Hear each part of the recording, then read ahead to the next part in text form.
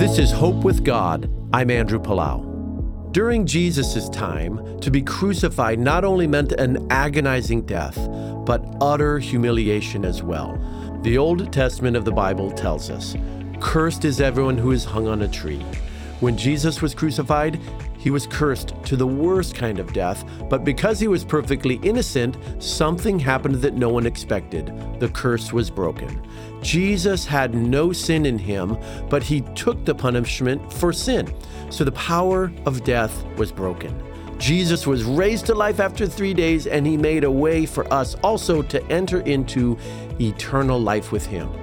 Galatians 3:13 says, "Christ has rescued us from the curse pronounced by the law. When he was hung on the cross, he took upon himself the curse for our wrongdoing. Through his loving sacrifice, Jesus conquered death and hell for us." This is Andrew Palau.